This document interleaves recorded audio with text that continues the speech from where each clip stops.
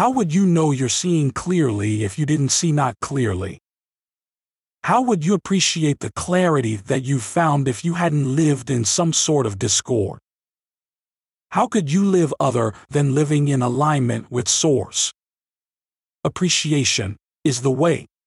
Source within you feels all the time about everything. Welcome to Infinite Consciousness, a daily inspirational podcast that's dedicated to helping you manifest your dreams faster.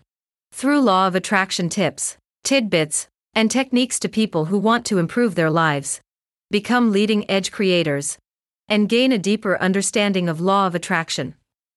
We are delighted to have you here. And now, your tip for today. Those who say, "The joy is in the journey," rarely get what it means.